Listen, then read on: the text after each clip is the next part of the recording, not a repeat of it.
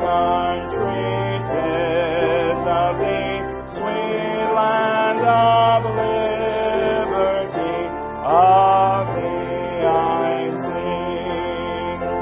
Land where my fathers died, land of the Pilgrim's bride, from every mountainside let freedom ring.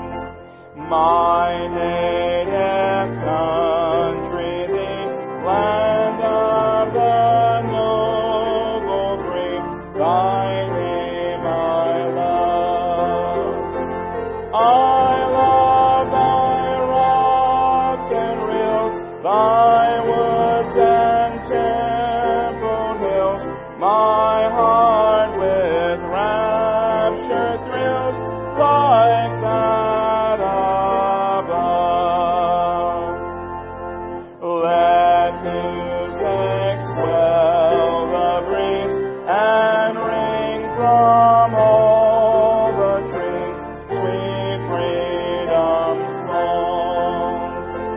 Let mortal tongues awake, let all that free partake, let rocks their silence bring, the sound prolong. Our fathers, God, to thee, author of liberty, to thee we sing. Long may our land be bright with freedom's holy light. Protect us by thy might, great God our King. I'm curious this morning, how many of you remember taking driver's education? Let me see your hands. All right. How many of you are ready to take driver's education? You really want to. I ran across a story that was very interesting when it comes to driver's education. Years ago, a driver's ed teacher over in Durham gave a lesson that he would like to forget.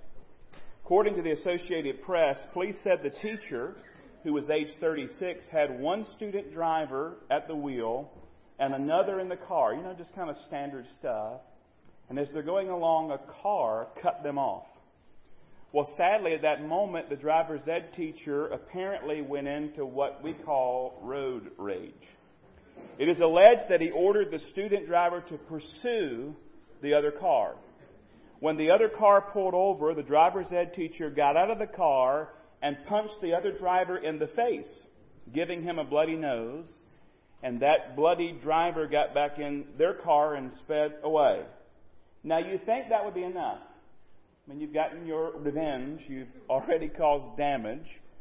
But it was not. He was not done. He again ordered the student to pursue the other car. Eventually, the police pulled over the driver's ed car for speeding. Now, I'll be honest with you, I would love to have watched all this because this just seems bizarre. And they pull over the driver's ed car for speeding, and the bloody-nosed driver circles back and tells the police what's going on. And the driver's ed teacher, now remember, he's got student drivers with him. The driver's ed teacher is then arrested. He's charged with simple battery, which is punishable by up to 60 days in jail. He was released on $400 bail, and later he was suspended from his job and then ended up resigning. Can you imagine a situation like that? Can you imagine a driver's ed teacher entering into road rage involving students in it and ended up getting arrested? Talk about a poor example to student drivers, or just a poor example in general. The example that we set in life is so important, especially as followers of Jesus Christ. Your example in life, not just in driving, but driving's a part of it, but your example in life is so important. My example is so important. Perhaps you've heard a little poem that kind of illustrates this truth. It goes like this: you are writing a gospel a chapter each day by the deeds that you do, by the words that you say. Men read what you write, whether faithless or true. Say, what is the gospel according to you? Our example is so important. And we're learning here in our study of 1 Thessalonians, as we go through this little book, that the gospel changes everything. The gospel changes everything. When a person truly experiences the gospel, they're never the same.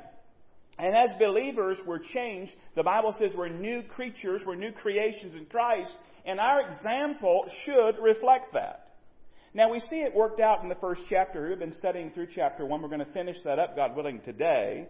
But the Thessalonians here, they hear the gospel, then they respond to the gospel, and then they begin to follow their new leaders of the faith, people like Paul and Silas, or Silvanus as he's called here, and his associates. And they're following them as they follow the Lord. And yes, they are following the Lord, but ultimately they're learning how to follow the Lord by following the example of Paul and his associates. In fact, we see it. Are you there? 1 Thessalonians chapter 1. Look at verse 6. It says, "And you became followers of us and of the Lord, having received the word in much affliction with joy of the Holy Spirit." And now you're going to find out today that these Thessalonians, they not only follow the leaders, Paul and his associates, as they follow the Lord, we're going to learn today they became people themselves that others could follow. And that's the way it should be in the Christian life. Let's pick it up again. Look at verse number 6 again. We'll read down to the end of the chapter. "And you became followers of us and of the Lord, having received the word in much affliction." Remember, they were experiencing persecution from the get-go. Over in the book of Acts, we looked at that. They received it with much affliction, with joy of the Holy Spirit, so that you, now watch this, now watch verse 7, "so that you became examples to all in Macedonia and Achaia who believe. For from you the word of the Lord has sounded forth, not only in Macedonia and Achaia, but also in every place your faith toward God has gone out, so that we do not need to say anything. For they themselves declare concerning us what manner of entry we had to you, and how you turned to God from idols to serve the living and true God, and to wait for His Son from heaven, whom He raised from the dead, even Jesus, who delivers us from the wrath to come." Now, let me just bring you back up to speed, because we're looking at some things we touched on last week, and then we're moving on. Last week we saw how they received the gospel. How they received the gospel. We also saw before that how the gospel came. And today we want to kind of complete those thoughts by saying how it changed them. How did the gospel change these believers? Now, this is such a rich chapter. In fact, I wrestled with how to bring all this to you, because there's so much stuff, so much good stuff here, so much truth that we need to talk about. But I boiled it down, thankfully to the Lord helping me, I boiled it down to 3 key changes that took place in their lives. And I want to talk to you about those 3 key changes that took place. We see the gospel gave them a relationship with God, a message from God, and a future with God. And by the way, these same changes are true of us. The things we're going to talk about with the Thessalonians today are true of us if we're followers of Jesus Christ. We get a relationship with God, we get a message from God, and we get a future with God. Let's consider each one in turn. The gospel gave them a relationship with God. Look back at verse 9. "For they themselves declare concerning us what manner of entry we had to you, and how you turned to God from idols to serve the living and true God." We find their salvation there. We find their conversion. We find repentance and faith. Faith and repentance. We talked about those 2 things go together. They turned to God, faith, from idols, repentance. 2 sides of the same coin, faith and repentance. When a person truly is born again. They had been idol worshippers. Pagans. Lost. Condemned. Doomed. In darkness. And when the glorious light of the gospel began to shine in their lives, and their eyes, their dark and deadened eyes, were opened to the truth of the gospel, the fact that they were sinners in need of a Savior, when the gospel light shone forth in their lives, they turned to God away from their idols. They worship the true and living God now instead of their idols. And it's just the beginning. Why? Because the Christian life is a relationship. It's a relationship with God. When we place our faith in Jesus Christ and our sin is forgiven and we're born again, it begins a relationship with God. Why? Because it calls God what here? The living and true God. He's the true God. He's the only God. And He's living. And He wants a relationship with us. And that's just a mind-blowing thing to think that the God of the universe, our Creator, the Creator of everything and everyone, wants to know us and love us and wants us to know Him. Such a tremendous thought. What a glorious truth. It gave them a relationship with God, but it also gave them a message from God. They not only heard the gospel and experienced the gospel, but now they're sharing the gospel message. They're an example to other people. They became a model, an example of what a church should be when it comes to sharing the gospel. Now, I just got to tell you, they were not a perfect church. There are no perfect churches. If you're visiting today wondering, well, is this the perfect church? No. It's not. There's no perfect churches. Why? Because churches are made up of believers who are sinners saved by grace. And all of us still struggle with sin in our lives. And so we know when you have people, you have problems, and we work through those with the Lord's help. And I think about my time here, and we've had a lot of things we've worked through over the years, and we'll have more things to work through. And that's just the way life is, just the way it is. But here we have a model, an example of what a church should be when it comes to evangelism. Let me read those verses to you again. This time I'll use the NLT just so you can hear it a little differently. As a result, you became an example to all the believers in Greece, throughout Macedonia and Achaia. And now the word of the Lord is ringing out from you to people everywhere, even beyond Macedonia and Achaia. For wherever we find people telling us about your faith in God, we don't need to tell them about it. For they keep talking about the wonderful welcome you gave us and how you turned away from idols to serve the living and true God. And they speak of how you're looking forward to the coming of God's Son from heaven. Jesus, whom God raised from the dead, He's the one who's rescued us from the terrors of the coming judgment. So they just have a tremendous testimony of sharing the gospel. Now, my question is, how did this come about? Was this an organized thing? Was it they got together and said, okay, we're going to have a door-to-door campaign. We're going to knock on every door, and we're just going to go share the gospel? Was it an evangelism outreach? Was it preaching out in the open? What was it that allowed them to have such an impact and testimony? Well, I really believe what we have here is their testimony spread just because of who they were in Christ and how they lived in Christ and where they were. In other words, they just lived the gospel and shared the gospel as they lived out their lives. I think where they lived had a lot to do with it. If you remember here, looking at this map, that Thessalonica's right there. And here's Macedonia, this region. Here's Achaia. And when you read the scripture here, Rodmacher said it this way. Since Thessalonica was a port city, and it was much traveled on the Ignatian way, those who saw the virtuous and life and persistent faith of these Christians would spread the word throughout the region. The same thing had happened at the Jerusalem church in Acts chapter 6. That is, vital Christian living made a difference. In fact, Sjogren added that a geographical note is in order. The Thessalonians in the far north had already affected Thessalonica, people there in Achaia and throughout Macedonia. Now look at that region there it's talking about. Paul is saying, as I travel around, I hear about your testimony. I hear about your faith. This is quite remarkable. In fact, I was reminded, the Lord just orchestrated this, I think, for today's message. I was calling this past week to reserve a U-Haul trailer for camp. We're going to pull a trailer behind the van. And we're renting from George's in Oakboro. And I was talking to George. I'd never talked to George before. Didn't know George, but you wouldn't know that by us talking because George is just a people person. And I think George has lived in Oakboro all his life. And we're talking along. And he finally asked me, he says, what church are you with? And I said, I'm over in Anson County, Red Hill Baptist Church. You know what he said? Never heard of it. Never heard of it. And I said, well, you must not get to Anson County very much. We've been here since 1860. And I was studying this, and it just kind of dawned on me. Think about this. Let me back up. Look at this again. There they are, and he says, you're impacting this region with the gospel. We're in Ansonville, and we haven't even got as far as Oakboro. It's remarkable. It reminds us of a truth that we need to never lose sight of, and that is the urgency of the gospel. We can get so caught up in doing church And I say it that way on purpose, doing church. We can go through church-like activities and whatnot, and there's nothing wrong with that. We love those things, but let us never lose sight of the main thing, and that is we've got to be sharing the gospel of the Lord Jesus Christ. The gospel impacted the Thessalonians' life.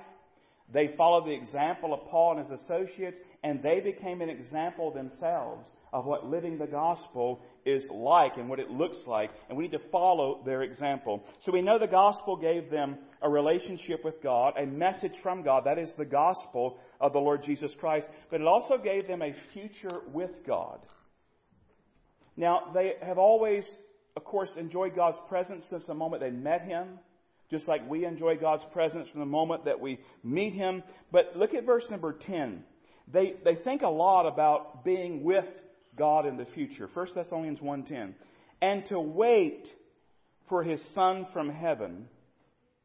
And to wait for His Son from heaven, whom He raised from the dead, even Jesus who delivers us from the wrath to come. Now remember, every chapter, I told you, every chapter in 1 Thessalonians mentions the return of Jesus Christ. I mean, it is a central thought throughout the book. We're going to see it. In fact, one of the most classic passages on the rapture will take place. We'll study it later, God willing. But the return of Christ is certain. Now, this verse number 10, we could have pulled it out and did just a whole sermon on it. Notice it mentions so many wonderful things about Jesus. It mentions the resurrection. It says in verse 10, whom He raised from the dead. It mentions salvation. It says there, Jesus who delivers us from the wrath to come. And it mentions the rapture. It says to wait for His Son from heaven. Now remember, I've shown this to you before. I don't want you to get too bogged down with it. But here we are living in the church age. And the next great event that we're looking forward to is the rapture. The being called up to be with the Lord. We'll study more about it later on. But that's what we're looking for. By the way, nothing else has to happen. We're not waiting on anything else to happen. The rapture could happen any moment. When you're reading about the signs of His coming, that's talking about the second coming of Christ, as you see here. And a lot takes place. 7 years there. Tribulation time takes place. No, we're looking for the rapture. But let me just be real honest with you. We're not just waiting for an event. See, the rapture is not just about the rapture. We're waiting for Jesus. I want you to be clear on that. Notice how it says here, and to wait for His Son from heaven. The rapture is going to be awesome. I'm looking forward to it. It could happen today. The dead in Christ shall rise first. Then those of us which remain be called up to be with Him. We'll get glorified bodies. We'll finally be perfect. But it's not just an event. It's a person. We're waiting for Jesus. We're waiting for Jesus. The term wait there, look at verse 10. And to wait for His Son from heaven. In the original language, that's the idea of waiting up. Of waiting up for someone. You ever waited up for someone to get home? You've got a teenager, you have. You know what I'm talking about. You're waiting up. You're looking. You're longing for them to come home. You're looking for them. You're looking for them. You're waiting up. Not going to go to bed yet.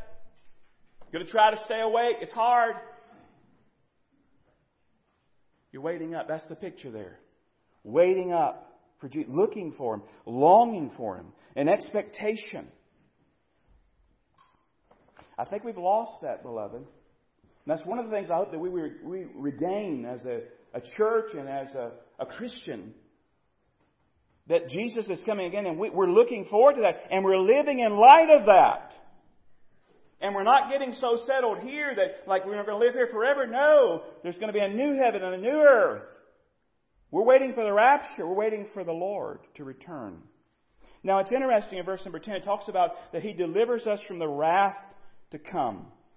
And some are kind of not sure, and we could make an argument maybe for different ideas here, but they're not sure what wrath is being talked about here.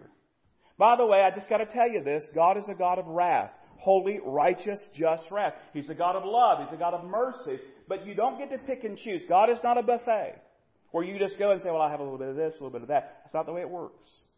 God is perfect and just in all of its doing, and He will pour out His justice, righteous wrath upon those who reject Him for all eternity. And some are not sure what's being talked about here when it says the wrath of God. Some say, well, maybe He's talking about eternal wrath. That is what we call hell or the lake of fire. Others say, no, it's this tribulation wrath that's going on here, where you have the abomination of desolation, and all hell kind of breaks loose here upon the earth. Well, honestly, we could say that for the believer, He rescues us from all that wrath. I think really what's being talked about here, and we lose sight of it, is that we're going to be rescued from the wrath, that hell on earth, that tribulation time that's coming. I like what Martin said. Martin said believers live anticipating a coronation rather than condemnation. We believe in pre-tribulational rapture of the church. That is, that we get taken out before the tribulation time begins here on planet Earth. The testimony of this church in Thessalonica was so powerful. Now, I don't know if you realize it, we're still benefiting from it today. Their testimony is still going forward today. So I want to ask the question, and it's this: what about our testimony? Is our testimony, is it going forth, is our example as a church and as individual believers making a difference? What is our personal testimony example? MacDonald said it correctly when he said the best sermon is the holy life. To borrow from our poem earlier, we have to ask ourselves, what is the gospel according to you, according to me? Our example is so powerful. People are watching us. Now, I know that because I'm a preacher. If you've never been a preacher in a preacher's family, you may not realize it. You should, but because you participate in it probably too. But, people watch you. And you realize as you go about that people know who you are. You don't know who they are, but you know who they are. They know who you are. And so we want to have a good example. But that's not just the case for preachers. People watch preachers' kids too. Did you know that? They put expectations on preachers' kids that they don't put on other people's kids, and it's wrong. You know why? Because it's not about being a preacher or a pastor or a minister, any of that, or being a part of their family. Really, it boils down to this: we should all be Christians who live like Christians. And our example matters. The way we live, the way we drive, the way we act in public, the way we conduct our lives, the way we live at home, it all matters. Our example matters, and it's impacting other people. We're the only gospel some people are ever going to read. And so I want to talk to you about this whole idea. I want you to think about, what is your testimony? What is the example you're putting forth? Because people know that you claim to be a Christian. At least I hope they know that. They know, I'm assuming, that you go to that church on the hill with the weird preacher. They know these things. But are we living it out? Are we living out the gospel? We talked a lot last week about the fact that we have to speak the gospel with our lips, but we also should live the gospel with our lives. Let me just share a powerful story with you. Now, I got to tell you, this story talks about abuse. And I don't want to upset anybody. I don't want to offend anybody. But it deals with abuse. But if you'll hold on to the story, you'll see where this goes. In his book, 10 Mistakes Parents Make with Teenagers, Jay Kessler, the author, describes a conversation he had with a young lady at a Youth for Christ summer camp. This particular camp was in Ohio. And after one of the services, some kids had come forward to the altar. By the way, if you ever go to camp, that happens. It's tremendous to watch God work and move. One young woman was having a difficult time, so the counselors asked me, that's Jay Kessler, if I would speak to her. We sat down in the front row of the chapel, and through many tears, her heartbreaking story began to unfold. She had been molested by her own father about 3 times a week since she was 4 years old. She had never told anyone about this and carried a great sense of guilt as though she were to blame for her father's actions. And can I just say, if you were abused as a child, it is not your fault. As she told me the story, I noticed that both of her wrists were scarred. He says, if you work with youth today, you see those marks often. Tell me about your wrists, I said. Young lady replied, well, I tried to kill myself. Why didn't you do it, I asked. Killing yourself is a relatively simple thing if you really want to do it. If it's just a bid for attention, the attempt is usually feeble. She said, well, I got to thinking, we have a youth pastor at our church. Jay says, oh no, I thought. Now I'm going to hear an ugly story about her getting involved with some youth pastor, but that wasn't it after all. Now I want you to listen to this story. She said he'd just gotten married before he came to our church, and I've been watching him. They look at each other and they hug each other right in our church. One day I was standing in the pastor's study looking out the window, and the youth pastor walked his wife out into the parking lot. Now there was only one car in the parking lot. Nobody was around. Nobody was looking. And that guy walked all the way around the car and opened the door and let her in. Then he walked all the way around and got in himself. And there was nobody even looking. Jay continues by writing, that was a nice story, but I couldn't make a connection between that and her problem of incest or attempted suicide.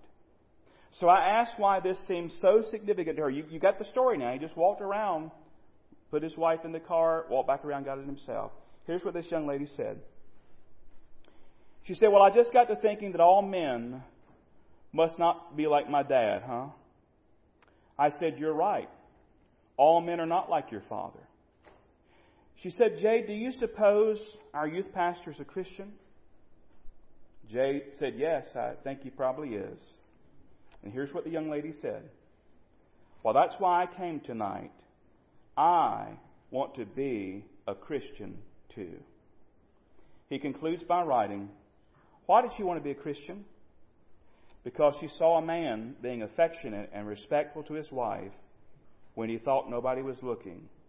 That's the power of a consistent life. That's the power of your example. That's the power of your testimony. You never know what God will do with the way you live when you live for Him. You never know. The words you speak, the way you live, the way you carry yourself in life makes a tremendous impact. And as we've learned and been reminded of today, your example can be good, like the Thessalonians and this youth pastor, or it can be awful, like that driver's ed teacher.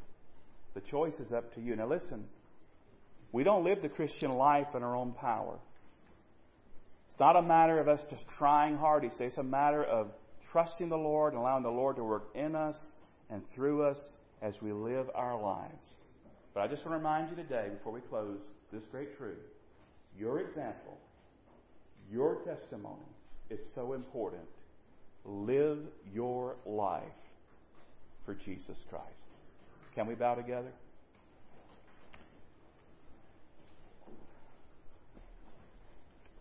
Father, I want to thank you for your love and your mercy and your grace. And I want to thank you for this first chapter of 1 Thessalonians. It is so wonderfully rich. We've been blessed, we've been challenged, we've been convicted, we've rejoiced as we've studied through these inspired words. Now I pray that you'll speak to hearts right now. And I pray that if anybody here does not know for certain that they've placed their faith in Jesus Christ alone, that this will be the hour, this will be the day where they repent of their sin and place their trust in Christ. Now I want to say, while your heads are bowed and your eyes closed, we've left plenty of time today. In a moment, we're going to have an altar call. You don't have to wait till then. You can call upon the Lord right now. Recognize you're a sinner. You're lost. You're doomed. You can't save yourself. But Jesus Christ died for you, shed His blood for you, arose for you, lives for you, and will forgive you if you'll place your faith in Him. I want to encourage you to do that. We can help you during the invitation time. You just come forward, and myself or someone else will talk with you, all right? Now, Christians, your heads are bowed, your eyes are closed. What has God said to you today in the message? What's your testimony like? What's your example like? Are you living like a Christian? Do others look at you and see Jesus? Or do they look at you and say, I can't believe they follow Jesus? I don't know what God is saying to you today. That's between you and the Lord, but I want you to be obedient. If there's some things in your life that are not right, today's the day to confess and get right about that. The Bible says if we confess our sin, He's faithful and just to forgive us our sin and cleanse us from all unrighteousness. We don't prosper when we cover our sins and try to make excuses for our sins. We need to confess them, repent of them, and put them away. So I want to give you just a moment before I close this prayer and we sing. By the way, the altar is open. If you want to come and pray today, you can do that. Or you can pray right in your seat, whatever you feel led to do. But as your testimony, as your example, shining brightly for the Lord Jesus. Would you take a moment, just allow the Lord to speak to your heart?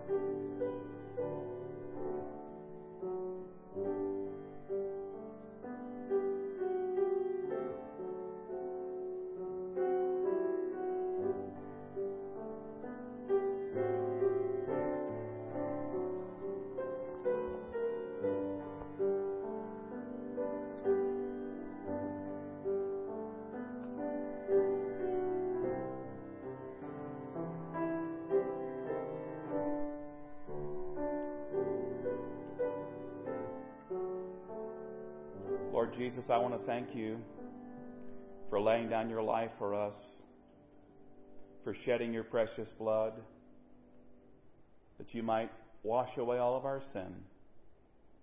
And thank you that you took it up again. Your life, you live forevermore. Even so come, Lord Jesus. Help us to be looking for you, waiting up for you like the Thessalonians. But Lord, while we're waiting, may we be working and living for you. Help us, as your word proclaims, to let our light so shine before men that they may see our good works and bring glory and honor to you. Father, we admit that we are weak and needy and we fail. And we need your enablement. We need your help. Thank you, Holy Spirit, for living inside of us, for guiding us, for directing us, for convicting us when we do wrong. And Lord, when we do wrong, when we sin, help us to quickly run to the cross. Remind ourselves of the gospel. To confess our wickedness. And to continue on living for you. If we've wronged someone else, help us to make it right as quickly as possible. Lord, though we're not perfect in many ways, may we be consistent in our Christian living, bringing honor and glory to you. Now again, if someone doesn't know you, Father, don't let them leave the building, don't let them leave the church campus until they've settled in their heart that they know you and they know where they're going to spend eternity.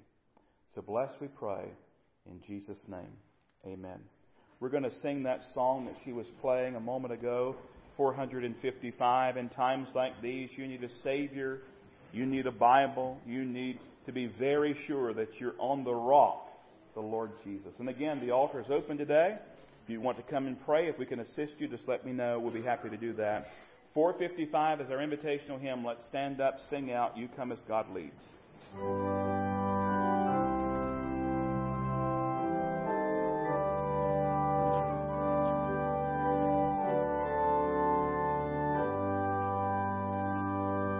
In times like these, you need a Savior. In times like these, you need an anchor. Be very sure. Be very sure.